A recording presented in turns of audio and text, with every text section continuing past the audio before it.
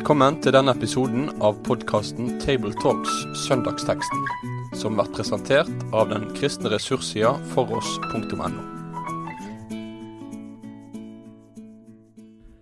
Da er det en glede å få ønske hjertelig velkommen til en ny episode av Table Talks fra oss her i Bergen. I dag er det spesielt gøy, for vi har med oss Gunnar Ferstad for aller første gang. Du, Gunnar, er til daglig rektor på Bildøy Bibelskole. Hjertelig velkommen. Skal jeg si takk nå? Ja, det kan du godt si. Og så er Rolf Kjøde her, som fremdeles er høyskolelektor på NLA-høyskolen, og meg selv, Tarjei Gilje, som er redaktør i Dagen. Du skal få slippe billig fra deg, Gunnar, i dag, men jeg har lyst til å stille et sånn metaspørsmål først, da, som jeg tror at du kan svare på uten å tenke deg så veldig mye om. Og det er hva du som predikant syns om det å tale over tekstrekker, altså tekster som andre har valgt, kontra det å kunne tale over tekster som du selv har et eller annet engasjert forhold til. Jeg velger definitivt det siste. Jeg gjør det. Jeg synes det. Men jeg har jo perioder talt over tekstrekker, men jeg velger nok det siste først, hvis jeg kan. Ja, det kan du jo ofte. Hva sier du, Rolf? Jeg tror av og til det er bra for oss to kill our darlings, og rett og slett tvinges til å gjøre noe annet enn det som våre indre stemme forteller oss. Og så tror jeg det er nyttig å finne en balanse, så jeg er veldig fortrolig med begge deler. Jeg har blitt mer og mer glad i å tale over tekster som jeg ikke har valgt selv, nemlig. Men man kommer jo alle fra sin bakgrunn, og det man jo utvikler seg kanskje i motsatt retning av det man noen ganger kommer fram. Vel, det var litt filosofi her til å begynne med. Vi skal lese teksten for tredje søndag i treenighetstiden. Da skal vi til Lukas evangeliet, kapittel 14, vers 15 til 24, og Rolf leser. En av gjestene som hørte dette, sa til han, «Salig er den som får sitte til bords i Guds rike». Men Jesus sa til han, «Det var en mann som ville holde et stort gjestebord og ba mange. Da tida for gjestebordet kom, sendte han tjeneren sin i veg for å si til de bedne, «Kom, for nå er alt ferdig». Men de kom med årsakinger, alle som en. Den ene sa, «Jeg har kjøpt et jordstykke og må ut og se på det. Du må gjøre vel å årsake meg». En annen sa, «Jeg har kjøpt meg 5 par okser, og nå skal jeg av sted og prøve deg. Du må gjøre vel å årsake meg». En annen sa, «Jeg har gift meg, derfor kan jeg ikke komme». Tjeneren kom att og fortalte dette til herren sin. Da var herren i huset sint og sa til han, «Gå straks ut på gater og torg i byen, og hent inn fattige og uføre, blinde og lamme». Tjeneren kom att og sa, «Herre, jeg har gjort som du sa, men det er ennå rom». Da sa herren til tjeneren, «Gå ut på vegane og stiene og nøyd folk til å komme inn, så huset mitt blir fullt. For det sier jeg dykk, ingen av de som var bedne skal få smake festmåltidet mitt». Egentlig er det jo flere historier i dette kapitlet som hører sammen. Vi er med på et helt måltid som har vært ganske interessant for de som var til stede. Og vi får del i Jesu oppgjør med fariseerne, som vi for så vidt kjenner til. Like før de versene som du leste nå, og vi skal snakke om i dag, så har Jesus utfordret trangen til å plassere seg selv høyt ved bordet, på de mest prestisjefulle plassene. Det er jo et menneskelig trekk som går gjennom ulike tider. Han har også utfordret ønsker om et mer behagelig liv ved å invitere i hermetegn de riktige gjestene til selskap, de som gir status og som gjerne inviterer tilbake. Og så kommer vi ikke unna, synes jeg, å spørre om det ikke rykker litt i vår indre fariseer når vi leser dette, for vi kan lese det med teologiske øyne og tenke at det er interessant sånn og sånn, men dette treffer jo også, ikke det? Jo, det gjør jo det, og vi omgir oss jo naturligvis med gode venner og familie, og det er jo ikke noe galt med å omgi seg med gode venner og familie, det er en del av vårt livsgrunnlag og det rommet vi puster i. Men når det gjelder den kristne menighet, så utfordrer Jesus oss her ganske kraftig til ikke å bli innadvendt på den måten at vi prioriterer våre egne, og vi bare befinner oss der vi befinner oss vel, men at dette fellesskapet skal åpne seg opp på en helt annen måte, og det kan få det til å rykke i, kan godt kalle det fariseeren i oss. Det rykker i alle fall i noe noe av det som vil ha det behagelig i oss.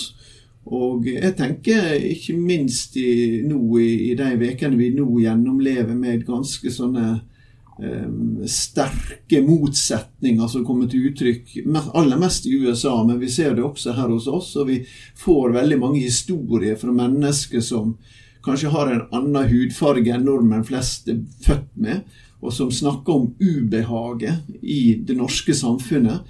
Ja, det snakkes faktisk om ubehaget i den kristne menighet, i å møte den kristne menighet, og det mener jeg en kraftig kall til oss, som denne teksten sånn sett også kan brukes inn i, for det utfordrer oss til sentrum av vår sjel og egentlig av vår tro. Det var tankevekkende for en kollega og meg i avisen intervjuet nettopp en som heter Sigurd Grindheim, en norsk teolog som har bodd i nesten 20 år i USA, og som er kommet tilbake nå og jobber på høyskolen på Vestlandet. Og han hadde en sånn observasjon, og jeg er usikker om det var statistisk bevis eller om det var mer enn noe som han hadde sett selv, men at det amerikanske samfunnet er aldri så segregert som søndag klokken 11. Altså mens folk er i kirken, for der er virkelig raseskillene veldig, veldig tydelig. Og så kan vi tenke at Norge er forskjellig fra USA på mange måter, og det er det jo, men det er vel også en helt sånn konkret kjensgjerning at norske kirker, jevnt over, er ikke spesielt, altså baptistsamfunnet har vel lykkes bra i integrering av en del asiater, ellers så er vel dette ganske sånne parallelle størrelser som lever side om side mer enn at det er sammenvevd. Katolikkerne og baptisterne er jo hyperlykke, som den biskopen katolske biskopen i Norge satt med for noen år siden. Jeg sa jeg var imponert over at en tredjedel av alle baptister i Norge nå er fra Myanmar, så å si. Ja. Og så sa jeg, ja, det er bra, det sa han, men du må huske at over 85% av alle medlemmene i den katolske kirke er fra andre land enn Norge. Og sånn sett skal vi vi skal gå foran, tenker jeg, og virkeliggjøre Galaterbrevet 3:28. Her er ikke kvinne og mann, trell og fri. Her er ikke jøde og greker. Og kan han finne de ulike skiller som er her. Så det er noe med om vi er fleksible nok til å tenke utenfor den kulturen vi har bygd oss, enten det er bedehus eller kirke. Og så er det også en utfordring tilbake til en del innvandrerkirkemiljø, tenker jeg, om de er interessert i å gå utenfor den kulturen de har med seg, om vi kan møtes og skape en kultur som samler kristne. Men du utfordrer på fariseerne i oss, jeg tenker at hvis jeg ikke skal tenke det store kirkebildet og Amerika, hva det nå skal være, men hvis jeg tenker meg selv, det var et måltid, en sånn dagligdags hendelse som er på en måte en del av konteksten da, dette måltidet, så tenker jeg at ordet gjestfrihet er et ord som vi blir utfordret på da, altså til den grenseløse gjestfriheten, og gjestfriheten i sitt vesen, det har nok med å gi en gave, og da er du inne på det at du skal ikke forvente noe tilbake. Altså gjestfrihet i sitt vesen er å gi uten å forvente å få en gave tilbake, og det utfordres jeg på i denne teksten her, og ikke bare som forsamling, menighet eller kirkesamfunn eller de store bilder. Så jeg ser at liksom, gjestfrihet er et begrep som jeg vil ha tatt med meg inn og jobbe med den teksten, i den konteksten som det står i, og kanskje også inn i selve teksten som vi skal litt inn i da. Så det synes jeg er et kjempegodt poeng, og det gir meg bru over til litt i kirkehistorie her, fordi at på et tidlig tidspunkt i å få se kirkehistorie, så begynte han å lage hus og samlingsplasser der der det kom syke, der det kom gamle, der det kom ensomme, folk som var blitt foreldreløse. Og disse plassene som disse kom til, var ofte bygd ut fra klosteret da. Disse ble kalt for hospital. Og som jo vi tenker om det i sykehus, men hvis vi kan engelsk, forstår vi jo at hospitality, det betyr jo gjestfrihet, og det skulle være et uttrykk for kirka sin gjestfrihet, altså den skulle være åpen for alle, den skulle skape rom også for de som falt utenfor. Det er et godt poeng. Og det er jo en sånn sosialt fascinerende situasjon der, også på den måten at altså, alle i rommet må ha skjønt at her det er nesten så Jesus går inn for å provosere. Altså det kan ikke være noen tvil om at det som han sier her, det rammer veldig konkret de som sitter der ved bordet. Så sånn, hvis Twitter hadde eksistert, så hadde det vel gått noen strømmer kanskje inn og ut. Hva er det som egentlig foregår her? Det er en fascinerende situasjon. Ja, det er absolutt det. Og det ser vi på et ord her som jeg Jeg reagerer litt på at ikke vi har fått oversett likt i både vers 14 og 15. Nå leste vi vers 15, en av gjestene som hørte dette sa til han, salig er den som får sitte til bords i Guds rike. Og i verset før så sier jo Jesus det, du blir lykkelig, står det her i min bibelöversättelse, for de har ikke noe å gi deg att. Men Jesus bruker akkurat det samme ordet, makarios, som betyr, altså som vi gjerne oversetter med salig. Og det er jo helt åpenbart at her kommer det en fariser inn, og så har han hørt at Jesus har utfordret deg ganske sånn radikalt. Og jeg tror jo egentlig at her prøver han liksom å roe ned, og samle oss om noe, men det er jo fantastisk å få lov å være sammen. Og så gir ikke Jesus seg, for han kommer med en lignelse da, som tar deg med på en ny reise. Akkurat.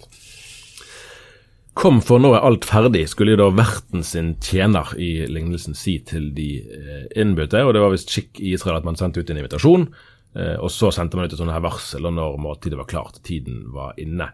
Når jeg leste denne formuleringen, så tenkte jeg jo med en gang på nattverdmåltidet som vi kjenner, fordi at formuleringen kom for når alt ferdig, gjenkjennelig der. Så skal ikke vi legge for mye teologi kanskje inn i dette, men måltidsfellesskap, det konkrete å få spise og drikke, er jo samtidig noe som har nærmest en inkarnatorisk overføring, sant? I at Gud ble menneske, at kristen åndelighet handler ikke bare om det abstrakte luftige, men der var det høyst konkret, og da er jo også gjestfrihetsaspektet vi har snakket om en del av det helt integrerte, altså dypt kristelige her. Det nikkes rundt bordet. Ja, nei, men jeg er enig i det at det spiller jo på de samme strengene egentlig da, som vi, når vi bruker dette i nattverdsmåltid, så er det jo for å på en måte uttrykke Jesu innbydelse. Og den er veldig viktig at den lyder der, så selv om dette ikke handler om nattverden, så er det klart et sånt gjestebud.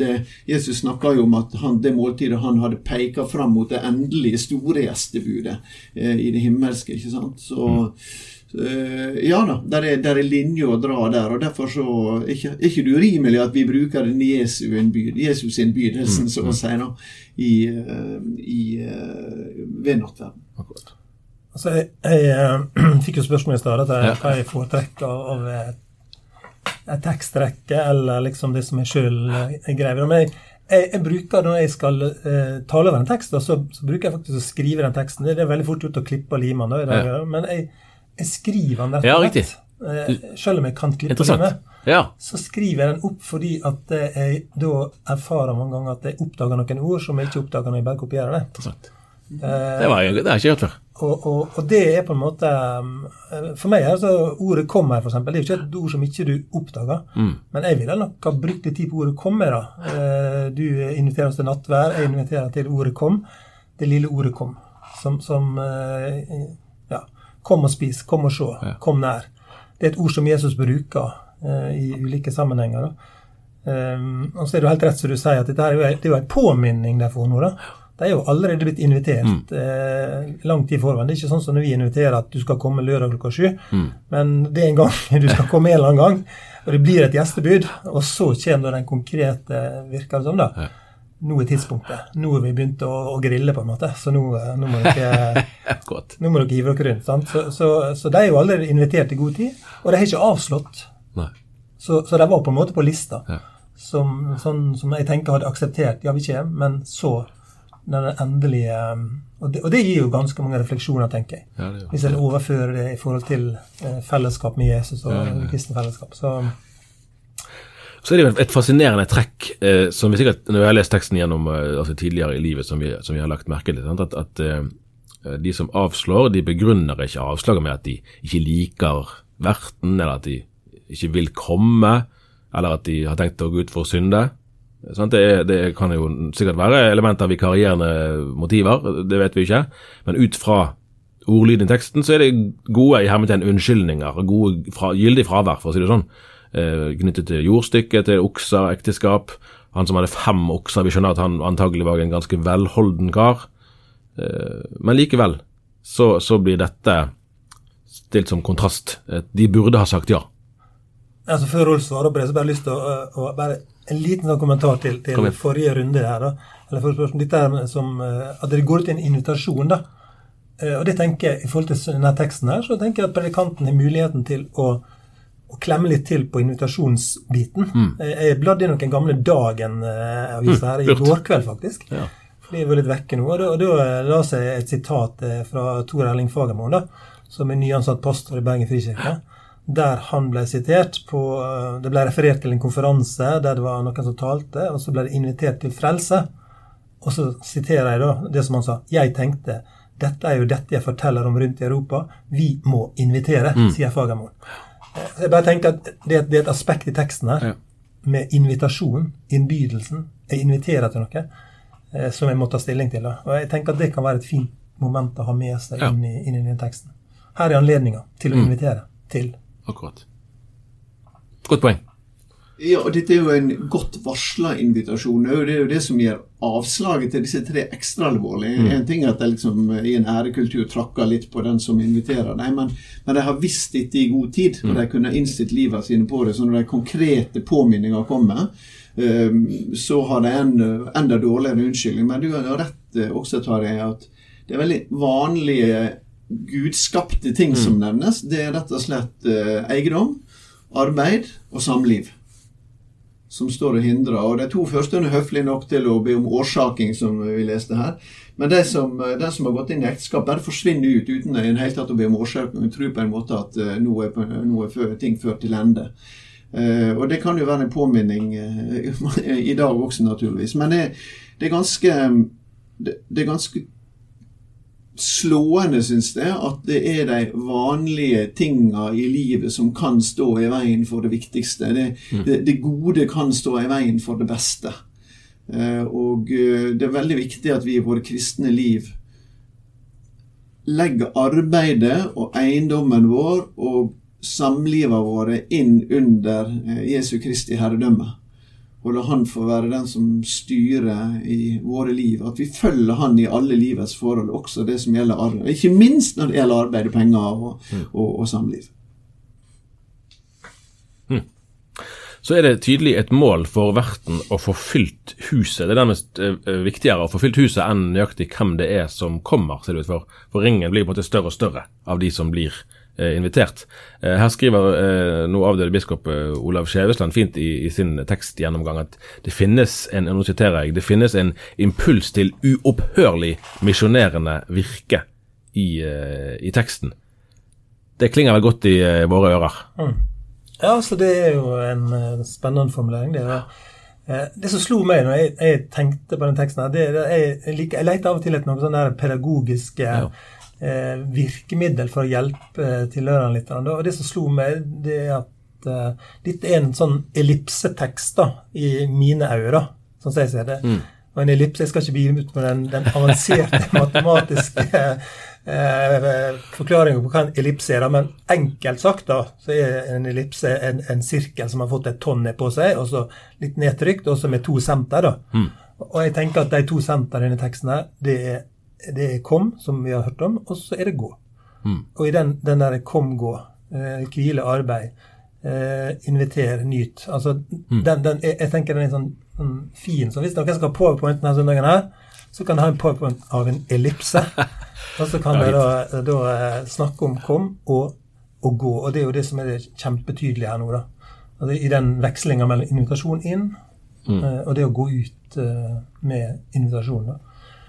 Så her skal ikke, det kan ikke stoppe nå. Det er på en måte en sånn setning som jeg tenker kan være god da. Det kan ikke stoppe nå, for saken er så viktig at en må prøve igjen, en må ha et nytt forsøk på å invitere andre grupper, andre mennesker. Så Skjevesland, han hjelper oss. Ja. Ja, og de som inviteres altså, her griper jo Jesus tilbake til det der han provoserte det sist, så å si. Når han sier i vers 13 her at når du vil ha gjestebud, så be fattige, uføre, lamme og blinde. Og så kommer jo han andre inn og prøver å liksom helle olje på vattnet, og så setter Jesus i gang med den lignelsen, og nå kommer han tilbake til akkurat det samme poenget, for det er det som skjer her. De går ut i byen i første omgang og inviterer disse, og så er det enda ikke fullt, og da går det enda lenger ut til folk som er enda mer utstøtt. som henger, det et eller annet som henger ut ved hekkene og gjerdene, det det uttrykket som blir brukt her, og som utenfor byen, som enda mer utenfor samfunnet av folket, og så dras de inn i dette fellesskapet her. Det et fantastisk misjonsdriv over denne. Men den har også blitt misbrukt. Og alle altså den latinske oversettelsen Vulgata som Hieronymus laget, og som også Augustin da så,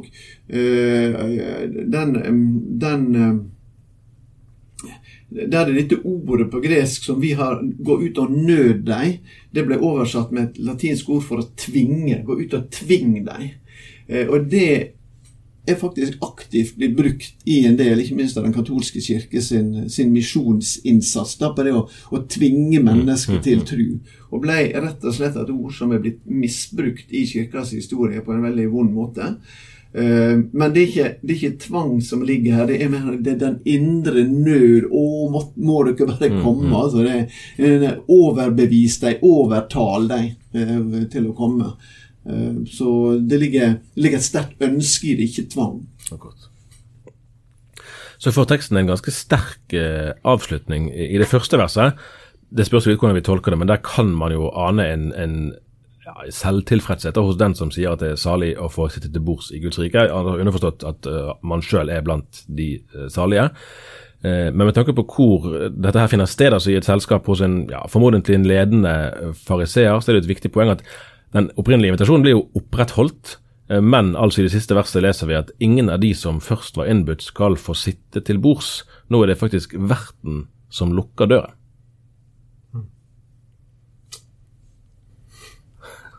Hvem skal begynne? Hvem skal begynne på det?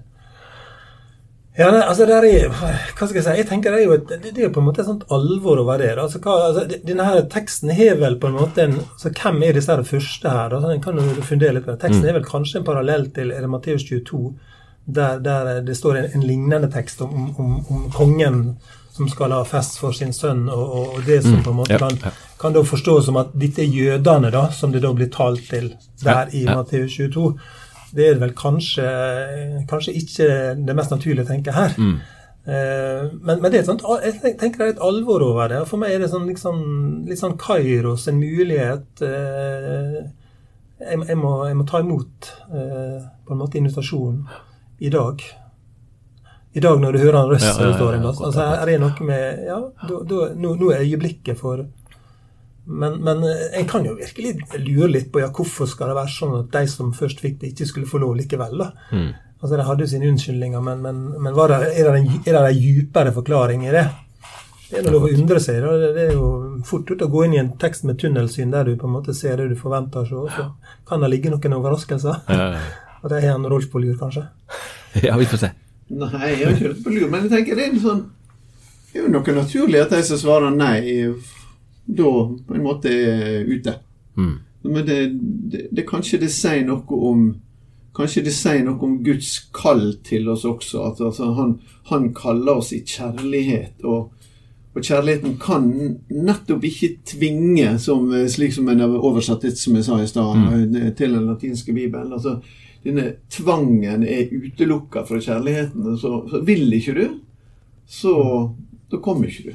Og da stenges du også ute, altså, men har du stengt deg selv ute, så det ingen forbindelse. Men jeg tror det veldig viktig at vi ikke overfører dette på jødene sånn sett da.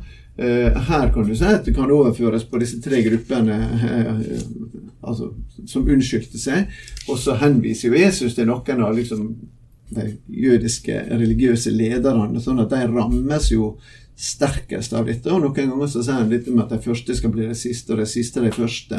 Og da det et eller annet som skjer når evangeliet går videre til hedningene, og det utvikler jo Paulus også videre, men ikke at jødene blir forkastet, men at evangeliet skal tilbake til jødene. Og det kjempeviktig at vi holder fast ved det i møte med sånne tekster der Jesus litt ram med det jødiske lederskapet. Gud har ikke forkastet sitt folk, evangeliet skal tilbake til jødene. Og det ikke slik at Gud ikke vil ha noen med, men det slik at den som velger å bli stående utenfor, har rett til å bli stående utenfor, men da må en også ta konsekvensene. Akkurat. Det får være den litt alvorlige avslutningen på dagens episode. Takk for at du hørte på. Vi høres igjen. Med det sier vi takk for følget for denne gang. Finn flere ressurser, og vær gjerne med å støtte oss på foross.no.